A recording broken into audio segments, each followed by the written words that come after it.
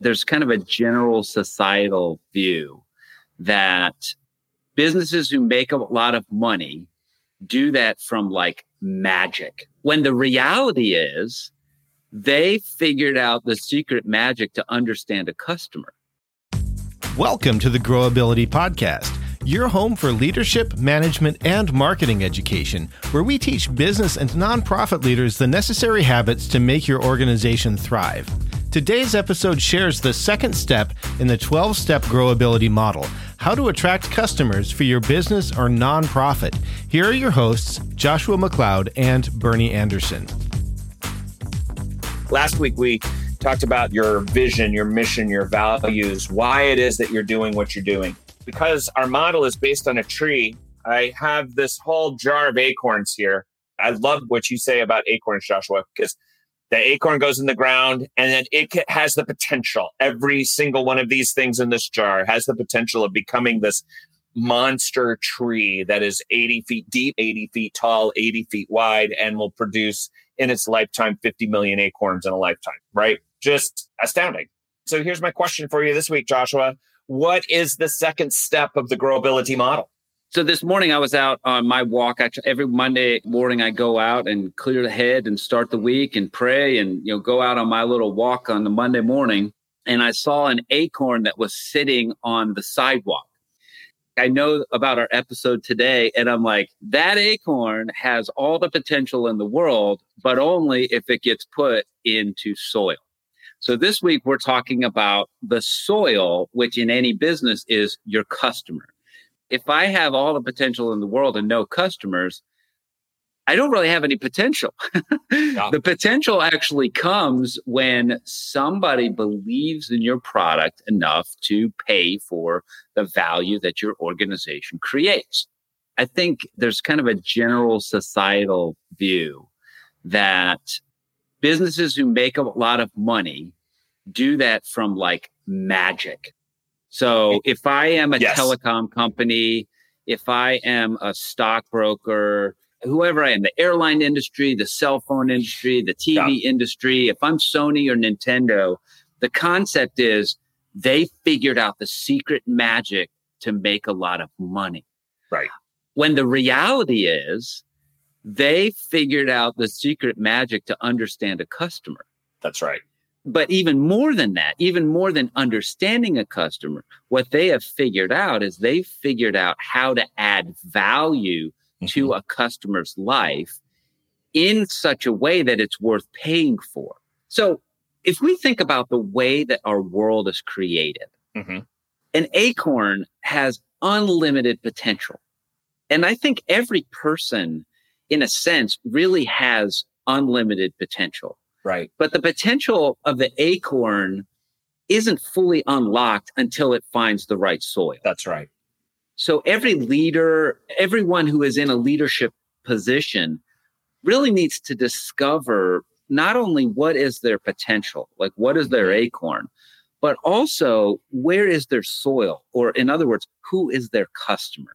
Yes. The reason that we need a customer, I think we need a customer because I think our potential is unlocked through service.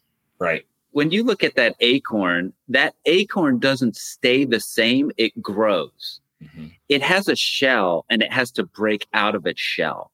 Leaders like that acorn, we have to grow. We have to break out of our shell and we have to deepen and grow. Humans don't grow through selfishness.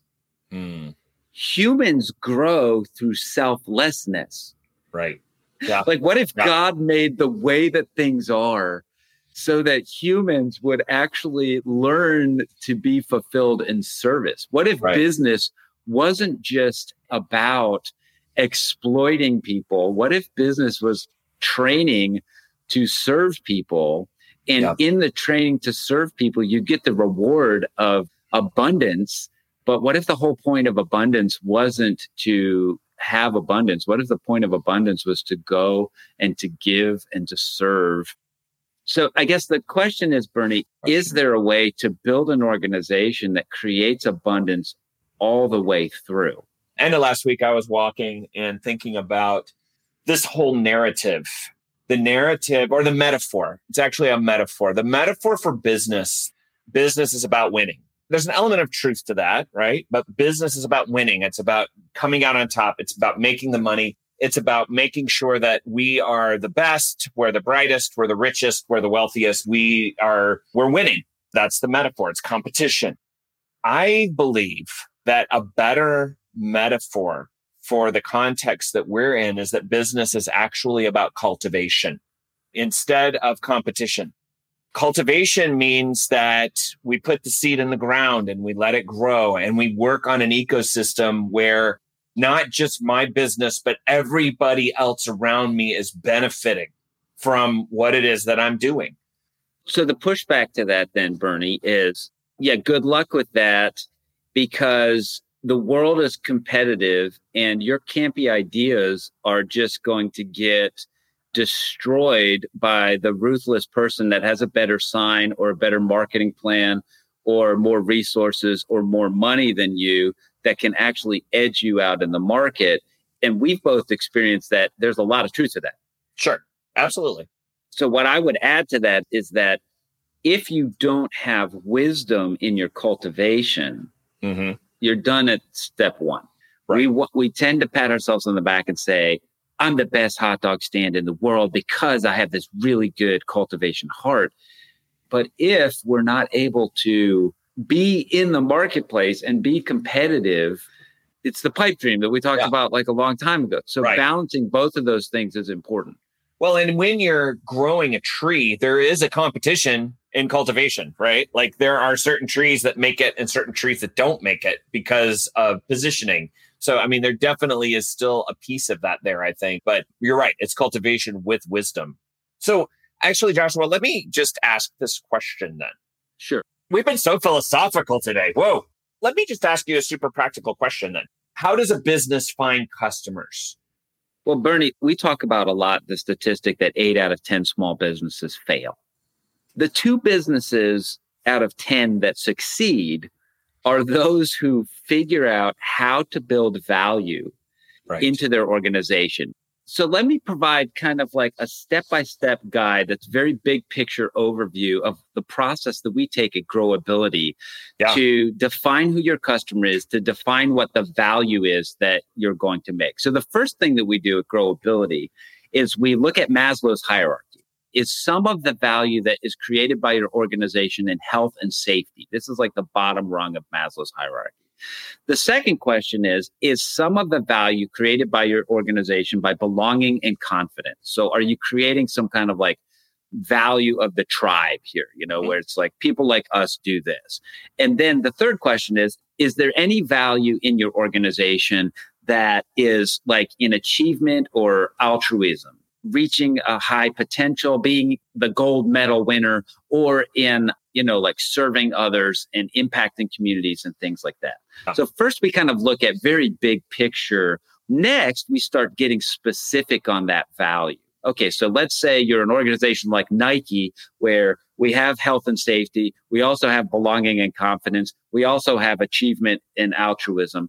Okay, are they providing value with cost or speed or reliability, kind of like the big 3? We're cheaper, we're faster, or we're more reliable. And then secondarily, maybe it's more of your niche market. Well, we do this easier, or we are hard to copy, or we are more flexible. We have more options than somebody else. And then third is kind of like, okay, we're going to do this more beautifully. So it's going to give you more status, or it's got more emotional appeal, or it's got more aesthetic. So there's a lot in that, but here's the big picture. This is like the core value. Then the secondary set is, okay, let's define that. And what I'm really trying to do is I'm trying to say, with the resources that you have, how can you serve and add value more effectively than anybody else who is doing this? Okay. Because if you can't add value more effectively than anybody else who is already doing this, you probably shouldn't start that business. You should go join with somebody who's doing it more effective than you. Why start something that's not going to be adding more value to the world? If somebody else is adding more value, go work with him. Don't start a business. Don't run an organization. Once I know what our core product is, what our values are, what specifically our values are, now I've got to ask the question, okay, who is in the market that will actually pay for that value? Mm-hmm. And so we go through the process of creating customer personas. So customer personas are people who are in a market or in an area or a group of people who pay to have a need met.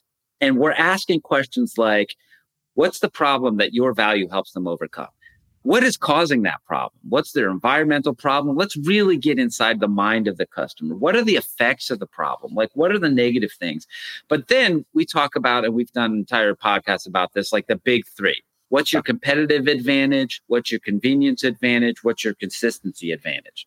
Once I have my core value that I can charge for figured out, once I have my core customer that is really into and pays for that value figured out, now I look at my markets and locations, like where am I going to be doing this? How many cities am I going to do this in? How many people am I going to be able to serve?